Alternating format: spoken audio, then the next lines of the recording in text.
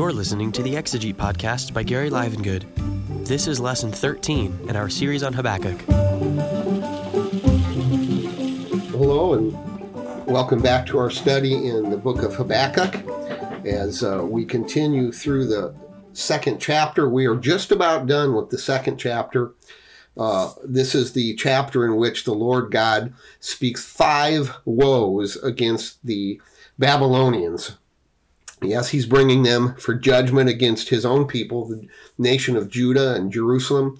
But then in chapter 2, he speaks these 5 woes against them. And so we're on the 5th one. So let me read just 3 verses this time, verses 18 through 20 from Habakkuk 2. This is the 5th woe. What profit is the idol when its maker has carved it, or an image, a teacher of falsehood? For its maker trusts in its own handiwork when he fashions speechless idols. Woe to him who says to a piece of wood, "Awake," to a mute stone, "Arise." And that is your teacher? Behold, it is overlaid with gold and silver. There is no breath at all inside it. But the Lord is in his holy temple. Let all the earth be silent before him. So we were, last time we were talking about 4 observations about idols, and we got through the first observation, which was idols provide no benefit or no profit whatsoever. And we closed that session by reading from Psalm 103, which lists and very specifically says the benefits of knowing the true and living God. And there were a number of benefits we read from Psalm 103. So idols were of no profit or benefit, whereas the living God is a phenomenal benefit knowing him. Now moving on, the second observation about idols, and that is, and this is directly from Habakkuk, the idols teach falsehood. Now momentarily we're going to see that in the third observation, idols are literally speechless, and yet because of the impact of idols and the darkness of the human heart, we do understand that idols teach falsehood. And this is indeed because idols really simply reflect what is in the human heart. Remember, Jesus says, men love darkness rather than light. And Paul says in Ephesians 4, verse 17 to 19, Paul says this, "So this I say and affirm together with the Lord, that you walk no longer just as the Gentiles also walk, in the futility of their mind, being darkened in their understanding, excluded from the life of God because of the ignorance that is in them, because of the hardness of their heart. And they, having become callous, have given themselves over to sensuality for the practice of every kind of impurity and greediness." That is really where the human heart is. And let's face it, when the human heart is creating an object of worship, that's what the object of worship is going to represent. All those bad, evil qualities that unfortunately are in our fallen, sinful human hearts. Proverbs 14:12 says, "There is a way which seems right to a man, but the end thereof is death." That's Proverbs 14:12. And the sad point of that verse, that proverb, is that whatever man in his own darkened mind, and of course we're speaking spiritually here, whatever man spiritually perceives to be the right way is in reality the wrong way. I recently heard a very, very well-known celebrity, just maybe a month ago or so, say this. This person is not a believer, but she seems to speak often as though she was some kind of great prophet. She said, and this is not an exact quote, but this is definitely the idea of her statement, "The biggest mistake, spiritually at least, we make in this country is thinking there is only one way to God. There are many ways." Now, there's a person who doesn't believe in the scripture and doesn't have the Spirit of God in them, and her thinking is darkened spiritually at the very least. And so what is her conclusion? Well, there's many ways to God. So when man in his darkened mind perceives to be the right way what it is, it's actually the wrong way. And I should add to that, only Jesus paid the price for sin. What separates us from God, friends? Sin separates us from God. Sin keeps us from heaven. Sin keeps us from a relationship with the holy God. And only Jesus paid the price for sin, and only Jesus could have paid the price for sin. No one else could. Also, I think one thing that bothers me about that statement about our big mistake of thinking there's only one way to God is there's sort of implicit in that is the idea that somehow God owes us many ways. And that's just completely wrong. In fact, don't forget this. God would be perfectly just and perfectly righteous to judge every human being and never offer a way of redemption. He did not have to do that. He didn't have to offer even one way, but he did out of his grace and kindness. So, may I say that again? There is a way which seems right to a man, but the end thereof is death. We see in Romans 3 that apart from the work of the Holy Spirit, Paul says, there is none righteous, not even one. There is none who understands. There is none who seeks after God. Those are quotes, by the way, from the book of Psalms that Paul writes there in that chapter where he's showing the entire world, every human being is under condemnation, is guilty before God. He quotes these verses that are just stunning in their pervasiveness. No one seeks after God apart from the work of the Holy Spirit in their lives. So the bottom line falsehood of idols, and really the idea here is the bottom line falsehood of man, is you can get to God on your own merit. And that is one of the great heresies of human history, and it should sound familiar. In fact, I won't go back in great detail, but Genesis 3, it started out the exact same way. The serpent said to Eve, did God really say? And then also there in verse 5 of Genesis 3, the serpent says, well, I know a way in which you can be like God. Isn't that something?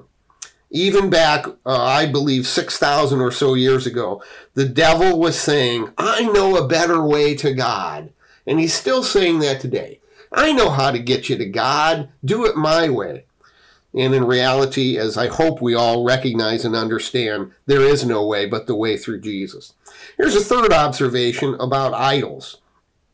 Idols are speechless. Verse 18 of Habakkuk 2. Idols are speechless. Now, of course, the wonderful irony and truth here in this phrase is that it's the Lord God, the true and living God, who is speaking. The true and living God is speaking, and he's saying idols are speechless. The only, quote, speech an idol can make is what human makers put in its mouth. And by the way, that takes us back to the point I just made. Idols teach falsehood. So they say to a piece of wood, awake! They say to a muted stone, arise! I absolutely love 1 Kings 18, 25 to 29, when Elijah actually starts mocking the false gods of the prophets of Baal. Here's what it says, 1 Kings 18, 25 and following. So Elijah said to the prophets of Baal, choose one ox for yourself and prepare it first for you are many, and call on the name of your God, small g, but put no fire under it. And then they took the ox which was given them, and they prepared it and called on the name of Baal from morning until noon. That very well may mean 6 in the morning, so perhaps for 6 hours, saying, O Baal, answer us. But there was no voice, and no one answered. And they leaped about the altar which they had made. So they are going through all sorts of gyrations in order to convince Baal to start the fire. Now, of course, it didn't work. Verse 27, it came about at noon that Elijah mocked them and said, call out with a loud voice, for he is a god. Either he is occupied or gone aside. Some say occupied may mean that your God is using the bathroom right now. or he has gone aside, or he is on a journey, or perhaps he is asleep and he needs to be awakened. I love that by Elijah as he mocks them. I love the sarcasm there. Verse 28, so they cried out with a loud voice and cut themselves. Now they're inflicting themselves with harm and pain and self-abasement. Cut themselves according to their custom, and with swords and lances until the blood gushed out on them. When midday was past, they raved on until the time of the offering of the evening sacrifice. But there was no voice, no one answered, and no one paid attention. Oh, isn't that a great passage, friends? And Elijah mocking these people who are calling out to gods that don't exist. Incredible, isn't it? So some of the key idols that unfortunately the Israelites did worship in the Old Testament, names like Chemosh, Baal, Marduk, Asherah, all of these worship gods that they worship, small g gods, of course, they didn't speak a word. They couldn't speak a word. And unfortunately, I do have to acknowledge and comment that although the idols themselves cannot speak a word, they're wood and stone and so forth, behind these idols of wood and stone, gold and silver, there certainly are, at least in many cases, demonic powers. And Paul makes mention of this in the New Testament, that although the wood and stone and so forth can't speak, there are certainly demonic powers and demonic presences behind these idols. Don't mess with that stuff, friends. 1 Timothy 4:1, Paul says, the Spirit explicitly says that in later times, and I think this includes us, some will fall away from the faith. And that word there is apostatize, and it means actually falling away from the faith, paying attention to deceitful spirits and doctrines of demons. Now, look, you can argue about that statement, fall away from the faith, and you may hold to one view or another on that. Whatever that may mean, it's really, really bad. It's something that you as a believer do not want to do. Paul says that the doctrines of demons and deceitful spirits, they want, like nothing else, to mislead Christians. So in our culture today, we may not have the crass idolatry that people literally, at least as far as I know, literally fall down in front of objects of gold and silver and wood and stone. But we've got plenty of idolatry, don't we? Plenty of idolatry in our nation, in our culture. Some of the modern idols that we may be tempted by. Christians are certainly not immune to the temptation of these idols. And I want to mention a number of these idols. Let's just call them out and say what they are. One huge one, maybe the biggest one in our country, is money and materialism. And people serve that God. Man, I've worked with some people and been around some people who serve that God with their whole hearts. Also, one that has grown massively in my lifetime is the God of sex. That has taken over people's lives, and people pursue it with all their hearts. One that is kind of includes a couple of different ideas is certainly fame. People desire to be famous, and along with that, the desire, the drive, the God of ambition, power, and prestige.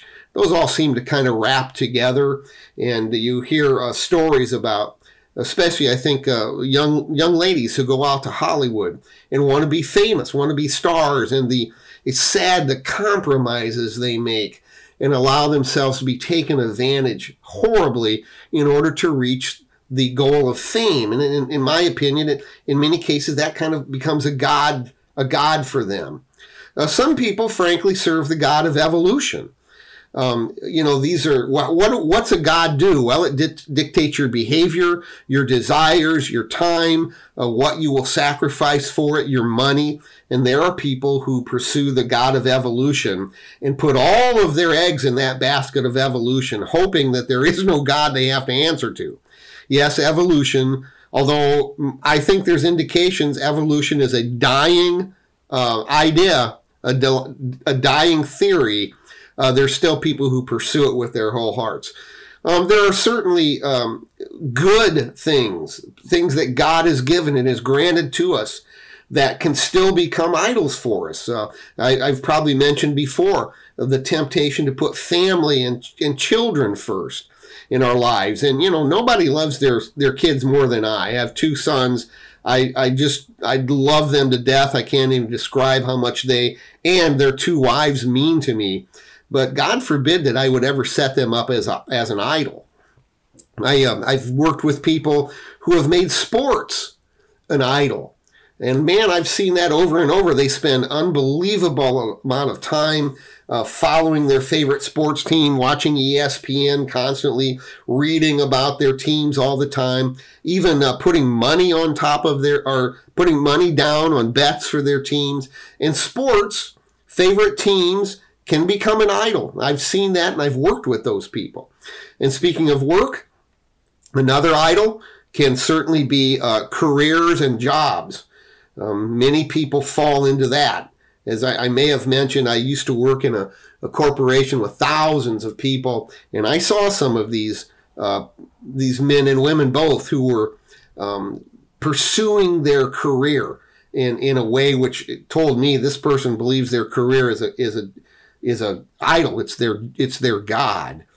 Obviously, we know some of the problems with substance abuse, alcohol, and all the drugs available can become an idol to people, and they literally will give everything in their lives for their addiction. Also, we see this pretty commonly, I think, in this country, the addiction to food, the god of food. We are to eat to live, but not live to eat. Obviously, we have to eat to live, but God does not want us to live to eat. And many people have embraced that God as well. It's a dangerous God. Especially remind you believers out there, God indwells our body. We're the temple of the Holy Spirit, 1 Corinthians 3 and 1 Corinthians 6. So we need to treat our bodies in a way that honors God by not allowing food to become an idol to us. And of course, one or two other ones. For pastors, one of the dangers for pastors is that church can actually become an idol for pastors. And they spend all their time serving in the church, and well-meaning. It's good to serve in the church. It's a great blessing, but that cannot become your God. And I've seen occasions when that has become a God for a pastor to the neglect of their family, and that turns out very, very badly. And then, of course, there's many, many philosophies and religions that are idols, very literally idols. One that we see, and many of us have great concern about it, is Islam. And by the way, just a reminder, the God of Islam, Allah, is not the same as the Judeo-Christian God, Yahweh or Jehovah. They're not the same.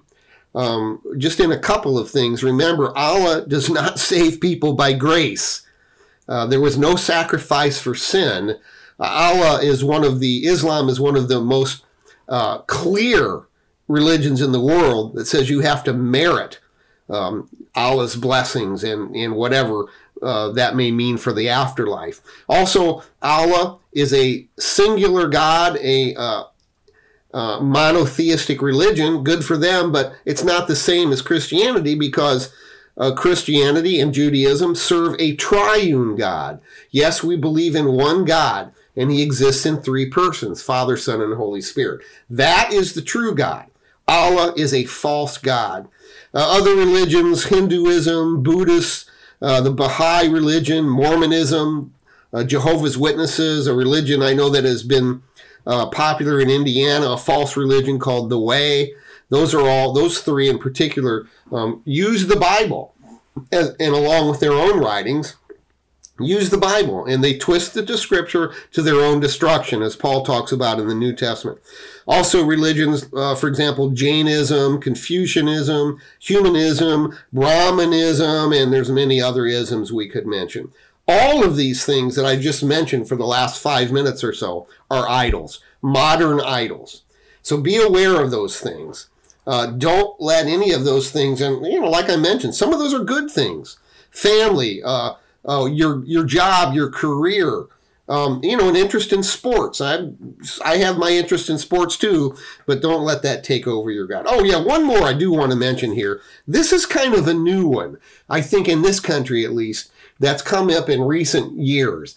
And that is the God called government. This is a new idol in this nation. There are those in our government that want the government to be God. And for some reason, there are those citizens in our nation that seem to be very willing for that to happen. Your government cannot be your God. We cannot allow that to happen because the government, without exception throughout history, when the government becomes the God, they try to eliminate the true and living God, the true and living faith. So beware of that one as well. Government as God. So moving on in woe number 5 here. The idols are speechless. God is not speechless, but the idols are. Remember, friends, your Bible is we say this all the time, the Word of God. Well, if it's the Word of God, it means God has not been speechless. A couple of passages that relate to this matter of God speaking. One is in 2 Peter chapter 1, beginning in verse 16. Peter says here, "For we did not follow cleverly devised tales when we made known to you the power and coming of our Lord Jesus Christ, but we were eyewitnesses of his majesty. For when he received honor and glory from God the Father, such an utterance as this was made to him by the majestic glory." You'll remember this, friends. When Jesus was baptized, the Father said, "This is my beloved Son with whom I am well pleased." And we ourselves, Peter says, we heard this utterance made from heaven when we were with him on the holy mountain. Of course, that's the transfiguration. So God is speaking here, verse 19.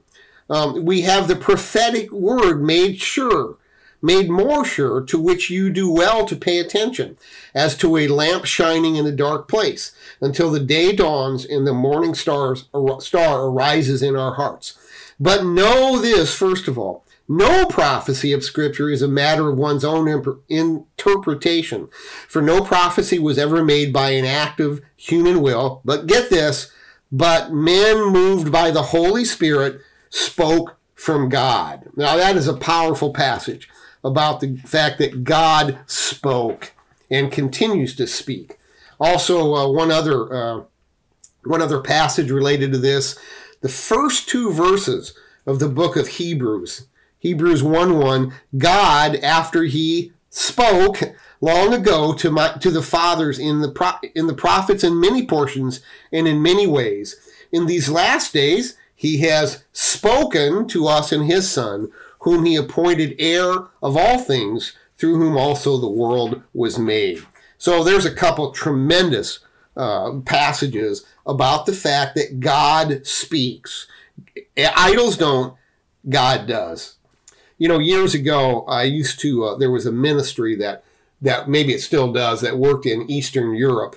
And they asked people in this country and free countries to send Bibles to those in Eastern Europe when they were behind the Iron Curtain and so forth. And sometimes this ministry would ask, hey, we need to send some food along with the Bibles. But it was really fascinating. Really fascinated me. The response from those people who were behind the Iron Curtain was this: don't send us food. Don't send us physical food. They said, we'll find some way to eat and stay alive. We don't want you to send food. What we really need is the Word of God. We need spiritual food. So here was a people who were so desperate to hear what God has spoken that they said, we don't even want you to send us food in cans and so forth. Just send us the Word of God. Matthew 4:4, Jesus said, and he quotes here from Deuteronomy 8:3, man shall not live by bread alone, but by, do you remember, every word that proceeds out of the mouth of God. So again, idols are speechless, God is not. I love John 6:68. There's a difficult sermon that Jesus preached. At least it was difficult to the people who did not recognize him as Messiah. And the scripture says, many people were leaving him. They were saying, oh, this is too hard. And Jesus says to his disciples, are you going to leave me too? And Simon Peter answered him in John 6:68 and said, Lord, to whom shall we go? You have words of eternal life. So listen, friends, it's utter foolishness. It's spiritual darkness. It's self-destructive to not listen to God's speech. And God has spoken. Can we add another verse to this? 2 Timothy 3:16. All scripture is inspired by God. And those Greek words, that Greek word or words for inspired are two Greek words, theos and pneuma. Theos and pneuma, literally translated, is God breathed or even God spirited. So all scripture is breathed out by God or spirited out by God. It's God speaking. He speaks. Idols don't. And then the fourth observation that the Lord makes here in Habakkuk chapter 2 is idols have no breath. That's in verse 19. They have no breath. Now, the Hebrew word for breath is ruach, and ruach, interestingly, can also be translated as spirit. There's a bit of a wordplay here.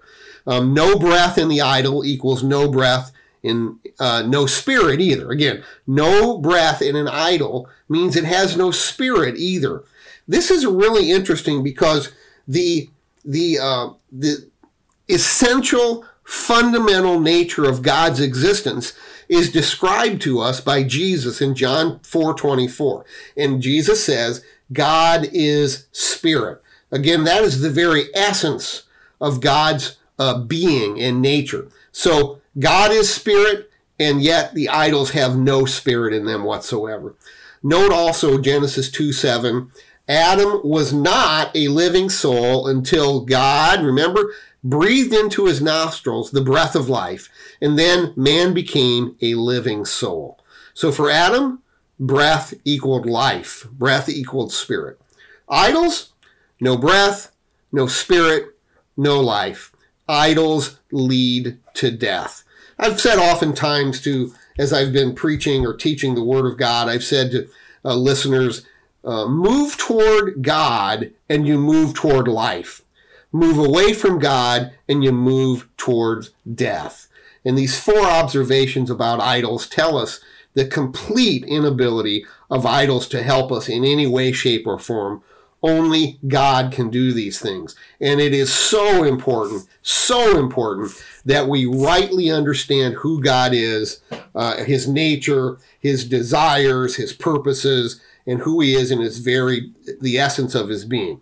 And related to that, if you're an A.W. Tozer fan, you're going to love this. I'm going to read a few paragraphs from his book, The Knowledge of the Holy. If you don't know much about Tozer, he passed away a number of years ago, but his writing is absolute gold, and you can never go wrong reading Tozer. He doesn't mince any words. He gets straight to the matter, and in his book, The Knowledge of the Holy, he speaks about the attributes of God. But he begins in the very first chapter. The very first chapter is called Why We Must Think Rightly About God. So if you'll permit me, I want to read a few paragraphs from this, and these are brilliant insights.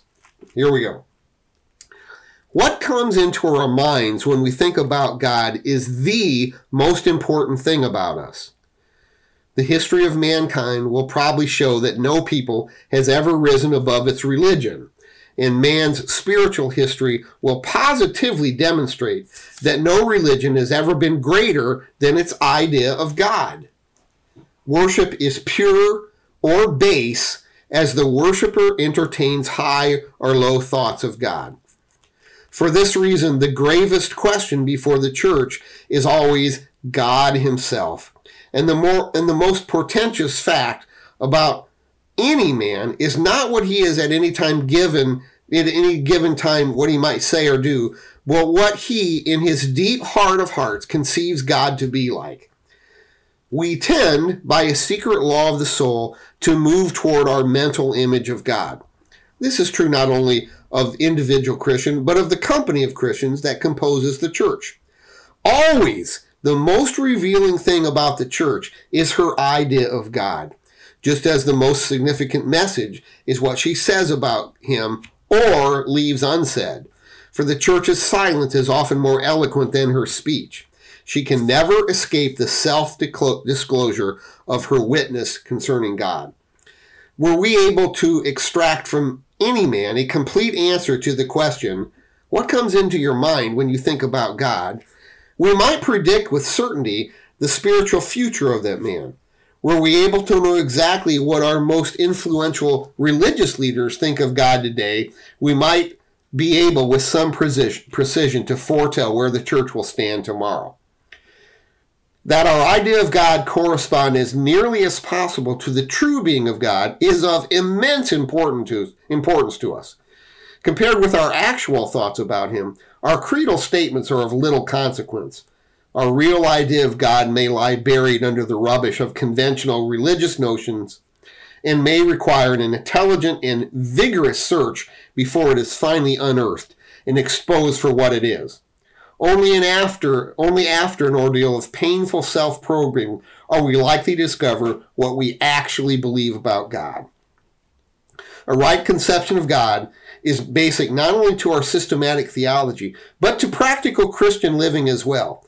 It is to worship what the foundation is to the temple. Where it is inadequate or out of plumb, the whole structure must sooner or later collapse. And finally, I believe there is scarcely an error in doctrine or a failure in applying Christian ethics that cannot be traced finally to an imperfect and ignoble thought about God. Powerful words by a great Christian of the previous century, why we must think rightly about God. And again, that statement, what comes into our minds when we think about God is the most important thing about us. And I tell you, I couldn't agree more with that. Only Scripture gives the truth about God because God spoke through the Scriptures. Well, chapter 2, verse 20, the last verse of chapter 2 in Habakkuk, we see four contrasts, and I'll just cover one or two of these this time, and then we'll pick up the rest in the next session. There's four contrasts. Let me read that verse again. But the Lord is in his holy temple. Let all the earth be silent before him. So the Lord has been addressing the matter of idols, and now we see the Lord in his holy temple, Yahweh in his holy temple, and all the earth is to be silent before him. So again, four contrasts between idols and the true and living God. I love that first word of that verse. It's that great conjunction, but. When you use the word but in a sentence, you've made a statement. Now you're going to contrast it with something. And that's exactly what this is. That was teaching about the idols, but here's what we understand about the Lord. First of all, this should be pretty obvious, but the Lord does exist. Idols do not, the Lord does. You see that first phrase there, but the Lord is. That's it. He is. The idols are not. He does exist. He doesn't exist in wood, stone, gold, or silver. But in the scripture, and clear back in Exodus 3:14, you might remember that occasion, God has told Moses, I want you to lead the people out of Egypt. And Moses says, well, what should I tell them your name is? And the Lord answers and tells him the name that God wants to be known by. And we derive from that the name Yahweh, or some prefer the name Jehovah. It's actually a four-letter derivation from the Hebrew verb haya, which means to be. It's YHWH. Sometimes this is called, maybe you've heard this term, the tetragrammaton. Tetragrammaton means basically four letters that represent the name of God. And YHWH, and we've supplied some vowels in there so we can pronounce it, Yahweh or Jehovah. That term, that verb, haya, the Hebrew term to be, is translated as simply I am, or I am that I am. And you might remember in the New Testament a couple times Jesus applied that name to himself. I am. Interestingly, God did not say I was or I will be, just simply this strange name, strange to our ears, when he says, I am. What does I am imply about God? Well, it implies some pretty profound thoughts. For example, it implies that he's eternal. Don't have any past, don't have any future, not was, not will be, I am. He's eternal. It implies the idea of constancy. He's just who he is. He will be constantly the same, unchanging. The theological term often used is the term immutable. God will never change. Why? Because he is the I am. Whatever he was at one point in eternity, he will always be exactly the same. It also implies that the I am is uncreated. I can remember one time when my older son was maybe about 5 years old. I was teaching him some theology, which I often did, and we were talking about the fact that God had no beginning.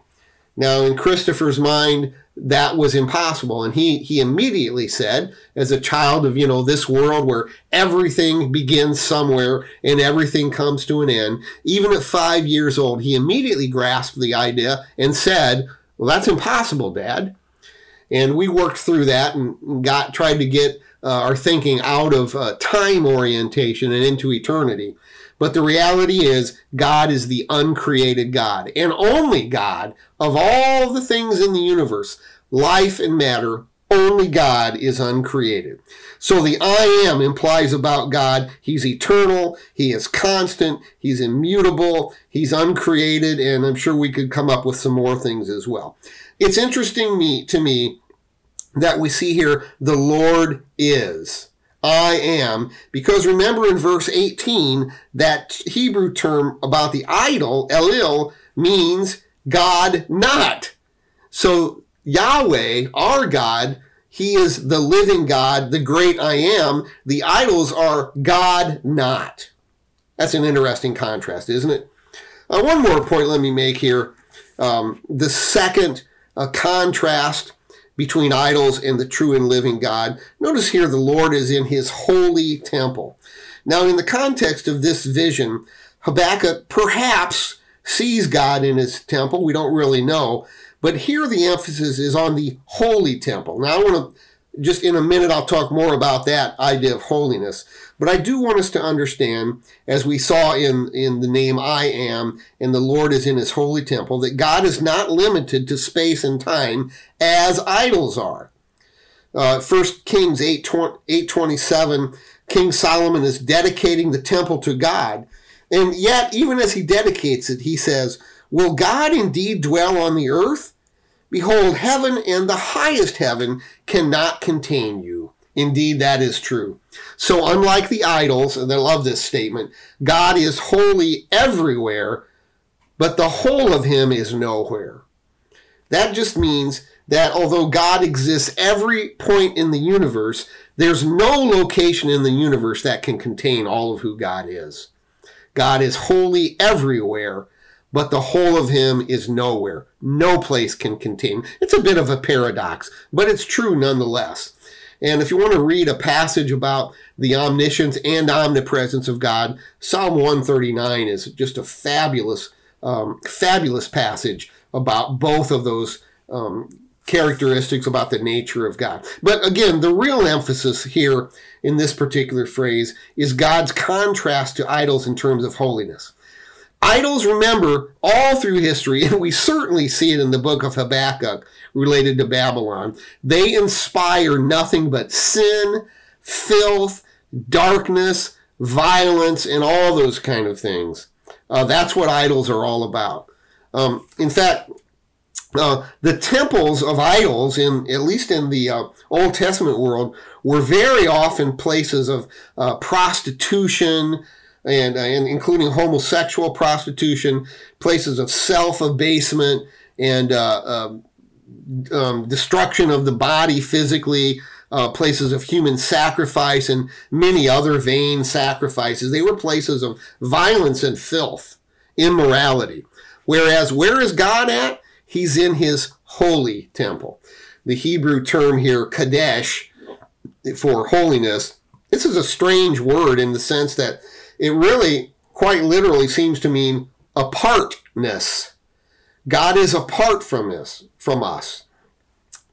It also has the idea of sacredness. Interestingly, the very nature of God in holiness means he is apart from us. In his holiness, he is transcendent over us. God is other than us. He's not the same as us. He is other than us. And I'll close with this. Let me just mention about 10 things that show the nature of humans as opposed to the nature of God. The opposition of these two. Humans are temporal. God is eternal. Humans are finite. God is infinite. In fact, he's infinite in every aspect of his being and his nature. Humans are flesh beings. God is ultimately a spirit, as we saw from John 4:24. Humans are flawed and sinful. God is perfect and holy. Humans are in bondage. God is free, and he's not only free, he is the ultimate free being in the universe. You can't be more free than God is. Humans are born spiritually dead. God is the source of all life, any type of life. God is the source of that. Humans are limited in space and time. God is omniscient in all the fullness of his nature, omnipresent in all the fullness of his nature. Humans are ordinary and common. God is transcendent over his creation. He's not a part of his creation. Humans are weak. God is omnipotent, all-powerful. Humans have limited knowledge. God is omniscient. He knows everything that can possibly be known. So the very nature of God in holiness, he is apart from us. And although we are to be holy because God is holy, and that is certainly a biblical idea, a biblical principle, in one sense, his holiness is fundamentally different because he cannot sin. He cannot sin. He is holy. So God is in his holy temple. We'll wrap that one up, wrap up this session right there, and pick it up next time with the third contrast between idols and God, and finish Habakkuk chapter 2. Thank you for listening. I always appreciate it, and I pray that God would bless you.